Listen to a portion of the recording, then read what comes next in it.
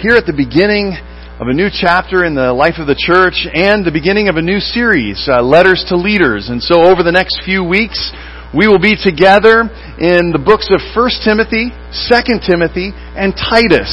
And so these three books are not often talked about much, but we're going to delve in and see what God has to teach us out of these three books. The title of the series is Letter to Leaders, and I hope that will be made evident why that is the title here in just a few minutes by the time we finish up today. But if you have your Bibles, however you get your Bibles, whether that's electronically or in book form, go ahead and take them out and open them. If you don't have a Bible, grab the one in the seat back in front of you and open that. You can look in the little, I forgot to get the page number, but I want you to move to Titus chapter 2. But Titus chapter 2, beginning at verse 11. This is Paul speaking to Titus. For the grace of God has appeared that offers salvation to all people. Everybody say all people. Does that include you? Does that include me? Does that include everybody outside these walls? Okay, good. Just make sure we're on the same page. It teaches us to say no to ungodliness and worldly passions and to live self-controlled, upright, and godly lives in this present age. Right here, right now. This present age. While we wait for the blessed hope, the appearing of the glory of our great God and Savior Jesus Christ, who gave Himself for us to redeem us from all wickedness and to purify for Himself a people that are His very own, eager to do what is good. These then are the things you should teach, encourage, and rebuke with all authority. Do not let anyone despise you.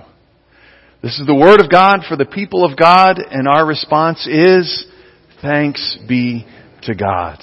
Well, these are affectionately called in scholarly circles the pastoral epistles. Now don't let that throw you. Epistle is just a fancy word for letter. So this is a letter to pastors, but pastors are what? Pastors are leaders who are training new followers of Jesus. So this is why we're calling letters to leaders, but it's more than just, this is not just Pastor Jeff preaching to Pastor Kyle or to myself. There is something in here for all of us because we are called to train leaders like yourself. And so we want to look into this. We are called to train new followers, or Titus was called to train new followers to live what they believe. Now I know that can seem pretty fancy, but we're called to live out what you believe about God. In other words, our lives are called to model out in our behaviors, in the ways we operate at our jobs, in school, with each other, in our families. They should model God's graciousness. I know I put grace up there, but there is something about graciousness. And we're going to look at what Titus was called to do here in this church that we'll see here in just a minute. And so I want us to begin to look at this. I love what Dr. Tim Mackey says about Christianity. He says the gospel, that means the good news about Jesus, must prove itself in the public square. This is not just a private religion between you and Jesus. That this must prove itself in the public square. Christianity, he says, is compelling when it looks culturally similar. We have families, we live in homes, we do our jobs, you go to school, you wear clothes and you do all the normal things that everybody else does. But there's one difference. It's based on a different value system and devoted to a different God. This is important. This is where Christianity thrives. This is where we succeed. So we need to look, if this is true, then we need to look at the culture that surrounded the church that Titus was being sent to by Paul. And it was the island of Crete. Island of Crete is still there today. There it is. In Paul's day and age, it still is, in the middle of the Mediterranean. And there were many beautiful ports. You can kind of see a little bit of that. Well, let's see if I can get that to... Well, that's not working. So we have right around here, and there's a protected port here, and down on this side, and this side. And so people built cities, and they would have a good midway point to stop, gather up things, and move on. And Paul said, that's a center of commerce. That's a center where people are coming and going and moving into the great cities around Europe and in northern Africa. And so he said that would be a great place for churches. And so Paul made his way there, and he started a bunch of house churches. And then he was called somewhere else. Things got a little off course with lack of leadership. And so Paul is now sending Titus here. But let's look at the culture of what was going on here. The island of Crete had great ports. Paul began those house churches, but the culture around in the city of Crete, they believed and they bragged about that they were the birthplace of Zeus. Yes, that Zeus. The one you learn about in Greek mythology. And he was called Zeus the Seducer. Zeus would lie. If you read any of the stories in mythology, you would find out that he would change form to get what he wants. He would lie about who he was. He would tell lies, and he would do whatever he could to get his way, all the way to the top of the pantheon of the gods of Greek mythology. And the Cretans lived up to this example, or down to it, as the case may be. Cretans followed this example. In fact, the Greek word for liar is kritedzo. Sounds like what? Cretan. Exactly.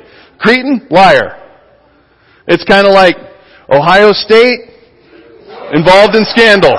You know? Involved in scandals. They just tend to follow. Or cheating, Patriots, Belichick just tends to get right in there, you know? Oh, Ed's not here today. It's just one of those things. Cretans were known for lying, cheating, doing anything they could to get their own way. And it was into this culture that Titus is called, that Paul sends him. Titus must teach new Cretan followers of Jesus to live in this culture with different values and devoted to a different God. And this God is the one who looks and loves like Jesus did. That's a tall order, is it not? And so he moved in. This is why Paul starts his letter to Titus like this. Flip over one page in your Bible. Keep where you were, but go back to chapter 1, beginning at verse 1. And I want you to see how Paul begins the letter to Titus. He's like, we've got to look at the culture, and we've got to address it with different values because we serve a different God. He starts out his letter to Titus by saying, Paul, a servant of God and an apostle of Jesus Christ, to further the faith of God's elect. Now, don't let that throw you. God's elect would be the church, the new Cretan followers of Jesus. And Paul was saying he was called to further their knowledge of what? The truth. They're in a culture that loves to lie, sees power in lying. Paul says, I want to further their knowledge of the truth that leads to godliness in the hope of eternal life, which God, who does not what? Lie. Promised before the beginning of time, which now at his appointed season he has brought to light through the preaching entrusted to me by the command of God our Savior. So Titus was to teach about God. A God who does not lie to get his way, but empties himself in order to show the way. He has promised eternal life. That is life, not just a ticket to heaven. It is life that is so strong and full and leads to benefit for you and those around you that nothing can rob you of it, including your last breath. It is something that, as we read earlier, begins now and lasts forever. That's what I mean by eternal. It begins now. It is here in this moment, in this time, and this leads to godliness. Now, unfortunately, that word has a lot of baggage. I want to make sure you understand, it is godliness, not self-righteousness. I want you to know that what godliness means is it means exhibiting the behaviors that look like the God that Jesus showed us. It means exhibiting the behaviors of Jesus in your life, in this place, in this age, now. So let's take a moment. That's a big order, isn't it? Let's look at the behaviors of Jesus. Because I think sometimes we get confused and think it's just about believing that Jesus was God's Son. That's part of it. But we are called through the power of the Holy Spirit to see the behaviors of Jesus lived out in your life, in my life, in our life as a church together. So some of those behaviors of Jesus were what? He loved the outsider. He wasn't afraid. He didn't keep them out. He went to Samaritans. He joked and laughed with a Syrophoenician woman and healed her daughter. He called everyone to himself, not just those that were closest to him. He was accused of eating and drinking with those that society deemed unfit. He went to the mentally unwell and he was with them, not afraid of them, and he healed them. He endured the criticism of being called a glutton and a drunkard because of who he associated with. He forgave his enemies, even the ones that were nailing him to a cross. He called ordinary people, not just the smart, intellectual types. He respected women. He respected children. He called them to be a part of them and He blessed them. And He was willing to die to include everyone. In other words, now we're back to our passage. Titus 2, 11 through 15. Turn there one more time. Paul says that what Jesus modeled was the grace of God. In all those behaviors, all those things, and so many more that we listed right there, we saw our gracious God. The one that Jesus called Father. The one that He had come from in order to show us exactly what this God was all about. He says, for the grace of God has appeared, that is Jesus, that offers salvation to just a few, or how many? All people. It teaches us to say no to ungodliness. Here's the difference. It brings about godliness, allows us to say no to ungodliness. So godliness is exhibiting the behaviors of Jesus, who is exhibiting the behaviors of God, what God looks like. Ungodliness is just to live life on life's terms. To live just like the surrounding culture. To live just like everybody else. You just grab it and you take it all for yourself. Do you want to look at it in this way? Paul says worldliness or ungodliness is grabbing all you can for yourself. Godliness that looks like Jesus is the one who did not regard equality with God as something to be grabbed for himself, but he emptied himself. And we are called, you and I are called, to live not grabbing for ourselves, but releasing in order to bless others. To say no to godliness and worldly passions. Can I just pause here for a second? Because the emphasis should be on worldly, not on passions. And I think we in the church have sometimes focused that all passions are worldly. Can I say that your passions for life, your passions for your spouse, those are not worldly passions. Worldly passions are when you want to use those things you're passionate about only for yourself and you're grabbing them. But when you want to bless and when you want to love and when you want to let go and you want to let all that God has blessed you, those things that you're passionate about, when you want to use them to bless others, that's good. That's beautiful. That's where art is created. That's where relationships deepen. That's where people are good with their kids and pass on what they have learned. That is good. So it's not passions that we're getting rid of. It's worldly passions. Passions that cause me to want to just grab all I can for myself. To live, yes, self-controlled. Upright. Now that word upright kind of feels stiff, doesn't it? I don't know about you. Think about upright. If somebody was here, let's go ahead. Let's try this. Everybody, sit upright, please. Teachers do that. Teachers are going to do that in your class, right? Sit upright. You feel kind of stiff and staunch. And my shirt is overstarched. But that word is actually the word dikaios. It means righteous. It means right related with God and with others. So yeah, it is upright because people will see you. If you're in good relationship with someone, you long to see them, right? You long to be in their presence. You want to hang out with them. You want to have fun and be together. And when you know they're connected to God, it adds that layer of, there's something about, I want to be with them together. That's upright. And godly lives, we've already talked about in this present age. I want you to know, we believe as a denomination and as a church that this is not just an example to strive for and fail and fail and fail. But that the God who calls us is faithful to help us live self-controlled, upright, righteous, and godly lives in this present age. It's not a pipe dream. It's reality. And only He can do that in us. And then, yes, we wait, which is patience. It's not, again, like the Cretan culture, grabbing all we can, but releasing and waiting for the appearing of the glory of our great God and Savior Jesus Christ, who gave Himself for us. There's the example. He didn't grasp all He could. He did what? He gave Himself to redeem us from all wickedness and to purify for Himself a people that are very eager, of His very own, eager to do what is good. Now you may think, I'm glad this is for you pastors. Get off scot-free. You get to do all of this, right? You gotta make sure you live upright and godly lives. No! Don't forget. We, Pastor Kyle and I, we're called to lead you all into this.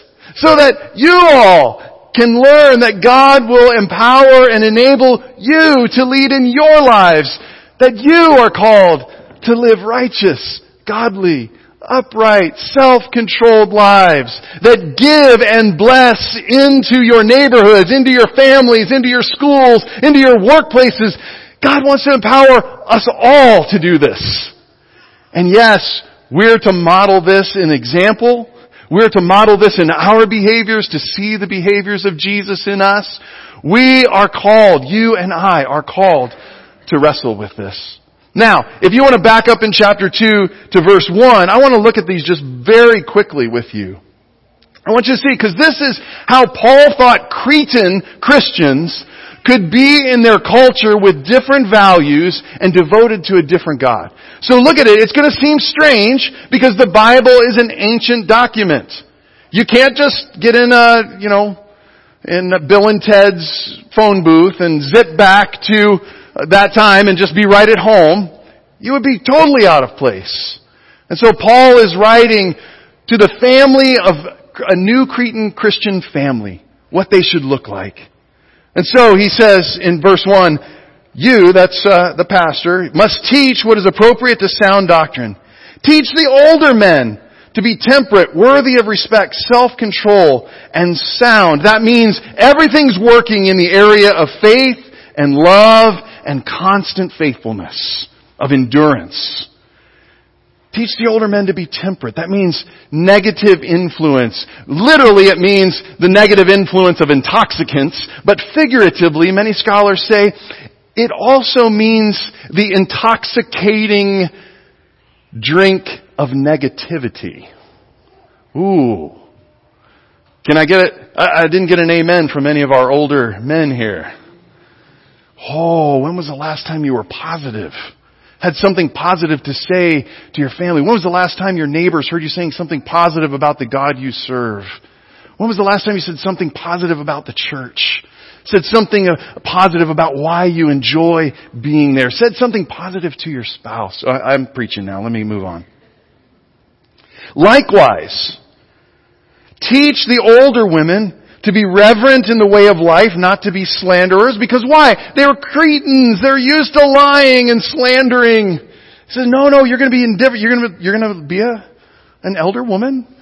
But we're not going to participate in that. Again, addicted to too much wine, but to teach what is good. In other words, you're going to pass on. It says, then you can urge younger women to love their husbands and children, so that they can be self-controlled and pure, to be busy at home, to be kind, to be subject to their husband. Put a note there. I'm going to come back to that in a second. so that no one will malign the word of God. Now, I really hate the way the NIV then goes on. Similarly. As if it could be kind of like that, but less than, for the guys.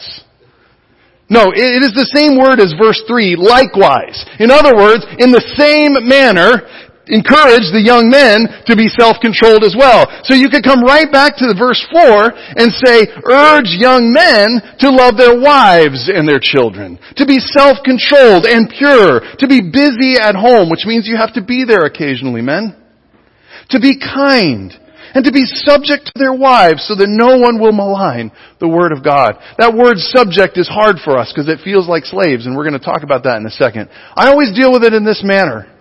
When I make myself subject to anyone, I place myself in a very vulnerable position, don't I? And so maybe it helps us in our 21st century to think when I am being subject to my wife or she is being subject to me, the call is really to place yourself in an open, vulnerable position with one another. And there, we see what Jesus looks like. The one who made himself vulnerable to us, even to the point of death. That's the call. He goes on, and then he says a few words to Paul. I'm not going to shy away from this. Verse 9, teach slaves to be subject to their masters in everything, to try to please them, not talk back to them, not to steal from them, but to show that they can be fully trusted so that every way they will make the teaching about God our Savior attractive. This was Paul in Cretan culture. And Cretan culture had slaves as a part of the family. Some were paying off debt, some were indentured. Paul is not saying that slavery is good.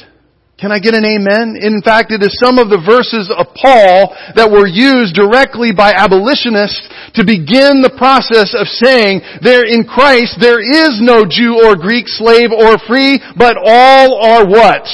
One in Christ Jesus. But Paul was saying, we're in Cretan culture, and this is a part of it, and if you find yourself to be a slave, this is how you live with different values and devote yourself to a different God while you wait for that release. This is a part. It's hard for us to hear this, but we are called to wrestle. And so you and I, you've heard these things, and some of these things still apply today in your life and in my life. But our question must constantly be, are you ready? I want you to write this down. How can we, or if you want to make it more personal, then do that. How can I, as an American Christian, be in our culture? We're not calling you to go off and sequester yourself and just wear a white robe and sing psalms every day, all day long. How can I live in my culture with different values and be devoted to a God who looks like Jesus? To show in my behavior how Jesus lived and what I look like, what God looks like there. Again, look at these behaviors of Jesus. You may want to take out a picture and take a snapshot of them. I'm sure there are a few others that I've forgotten, but you can begin to look at those things. Willing to die to include all. This is where we are called to live. I want you to know today, brothers and sisters, that Zeus is alive and well. I mean, you just read the newspaper, you'll see that. There are all kinds of lies floating around out there. There's all kinds of ways that manipulation in business or politics or even school systems can wrangle their way in. You and I are called to live in that culture. And that means that Pastor Kyle and I and any pastor who's here, we still have a job to do, and Paul ends by saying that we must do this. So I still have to rebuke, and you know me, I'm a therapist, and I just love people, and I hate rebuking. It's not something I naturally gravitate towards. But can I start with just a small example? Small example. Last week, we had our We Care Center here. We had a great performance. We had this place filled with people who were here. We had a great lunch and dinner. Now, if you were gone because you were on vacation or you were sick or you had planned something, awesome, great. I hope you enjoyed it. I'm glad to see you back. But if you woke up and said, nah, I'm not going because it's a kid's musical and I'm not really going to get anything out of that. Can I tell you that's not godliness? That's Zeusliness. I'm making up a word. Because the God we served, we remember if we're going to model that in our behavior, it's not about us. It's about being here and encouraging young moms and young dads and blessing kids like Pastor Phil said not too long ago. Sometimes you got to be quick. Bless you. As they run by you. It's about welcoming them and making a place for them and giving up your seat so that they could have a place to stay. Being here to welcome them and say, that is godliness. That's what we're called to be a welcoming congregation that looks for opportunities to give up my seat or my parking space so that someone else could fill that space and be here. That's godliness. That's okay. Did I rebuke enough? All right. Because we have also encouragement. And I think on a day like today, I am so encouraged and so glad that I get to lead you all. That you call me pastor, and that honors me. But I am so blessed to be able to see. I love what Andy Crouch says about churches. He says, churches are called to be countercultures for the common good. That's a good phrase right there. Countercultures for the common good. They lovingly show a different way of living in order to bless all around them. I think that sums up what Paul was saying to Titus in this letter to a leader. And I have seen this. I have witnessed this in the ways that you have faithfully given. You have given for international missions trip. You have given tithes and offering. You have showed that God just has been so generous and you want to give back to God. You have invited others, and we're going to continue to ask you to do that. We decided we weren't going to rest on our goal. We were going to move forward, and we were going to invite 274 people here, new people here, and we're going to pray that God will help us to love them and let them know they belong. And you've done that. We blew by our goal of 180, so much so we had to up our goal for this year. And I have seen you inviting, and that's why I've seen your Facebook posts about being here and inviting someone to be here. I have seen you give sacrificially. I have seen you look and say, I'm going to do without so that I can give, so that they can go on a mission trip or whatever. And God blessed, didn't He? We were able to leave money there and have seed money for the next trip. What a blessing that is. I'm excited about that. And I have seen it in your willingness to pour into other people's lives. I want to show you how this connects as we close. You know, what does that mean when a pastor says that? Absolutely nothing. But as we close, you sacrificially gave so that you would send an international missions trip to work with refugees in Croatia. You gave, and I've already told you about how God allowed us to be frugal and leave some there to bless them and to bring some home to bless somewhere else when God calls us to go. It'll be in a couple years. If you're interested, you need to start listening and making sure you're ready to go. But coming back, God opened our eyes that there are refugees right here. And this blessing led to some of our people being ready to go. And this week, we got to go and hang out. And as a pastor, I got to sit back. And I got to watch people, I got to see Matt and Nicole and Mel and Chris and who else was there? Lori and I. And I got to see you pour into their lives. I got to see you just get to know them and do that. That is what Paul is talking about. That is the behavior of Jesus lived out. That is living in our culture, but to different values and devoted to a different God who gave everything to go and find the refugee, the one who is on the outside, and let them know they are loved and bring them on the inside. I have seen this. And so I want to end today by just encouraging you to say, I am seeing this. And let's pray that God will raise up more leaders who will begin to see this. That we would be a church that is known, who lives in our culture, that we love people, but we have different values. And we're devoted to a God who gave everything so that we might know Him and might love Him. And so let's do that. You and I, we are called to lead others to Jesus by our example, by our living our lives. So our question is, are you answering that call? It's still there. Titus wasn't just for Titus. That's why they included it in the Bible. It's for you. It's for me. It's for us together. If you haven't answered that call, will you? I think we're just going to end with that question ringing in our ears. Will you answer the call?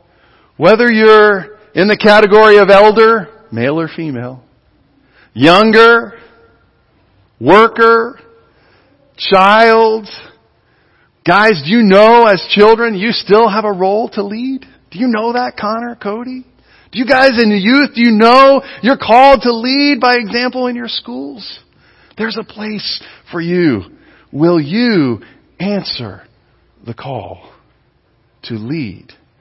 You will need help, but the God who is faithful will supply your every need. Let's bow our heads, close our eyes. Father, we just want to say thank you for calling us. Thank you for raising up leaders to help us grow in our faith and knowledge of your graciousness. I'm not talking about myself. I'm talking about the leaders of the past. Wherever we entered in, it was because of your graciousness, because of your faithfulness. And so we thank you and ask you to come once again and help us to answer the call, to say yes to allowing you to help us live in our culture with different values, devoted to you, relying on you to show and express the values of Jesus, the behaviors of Jesus in our very lives. Where we struggle, help us to be honest and just confess, because we want to look like you. We want to model your generosity out into the world. And so we say thank you. Thank you for calling us. Challenge us, rebuke us when we look more like Zeus than we do like Jesus. Bring us back, shape us and mold us and send us out to love others in your name. Grow us as a church, not just in numbers, but in the depth of our devotion to you. For we pray and ask all of this in the name of the one who modeled what God is like, who did not grasp but released and made himself a servant even to death. The name of Jesus Christ, the one who was raised, the one who is seated at God's right hand to send the Spirit to enable us to have the behaviors of Jesus in our lives. Call us, we pray, and send us out in His name. For we ask everything in His name. And everyone said, Amen. Would you stand? And I want to send you out with blessing and encouragement. We're going to let Pastor Kyle and Morgan head on back so they can find Owen. We want to give them food first. We want to let them chow down before you start saying my name is and hi and hello and all those things. But I hope you'll stay around. Get to know Kyle and Morgan. Say hello. Let them know you're praying for them and you want to bless them in whatever way. Thank you for providing food, for packing their pantry and all those things. So thank you for doing that. But let me bless you. And now, may you live in your culture. But may you see the glory and goodness. May you receive eternal life by living the behaviors of Jesus out into your world. May you love others and see their faces brighten. May you include those who have been outcast. May you work with refugees. May you give sacrificially. May you bless those around you. May you live as countercultures for the common good as you bless those around you. I pray that you would go in the name of the Father and the Son and the Holy Spirit, one God, forever and ever. And everyone said, Amen. Go in peace. Stick around and eat some food with us. It's going to be a great day. Thanks for being here. God bless you.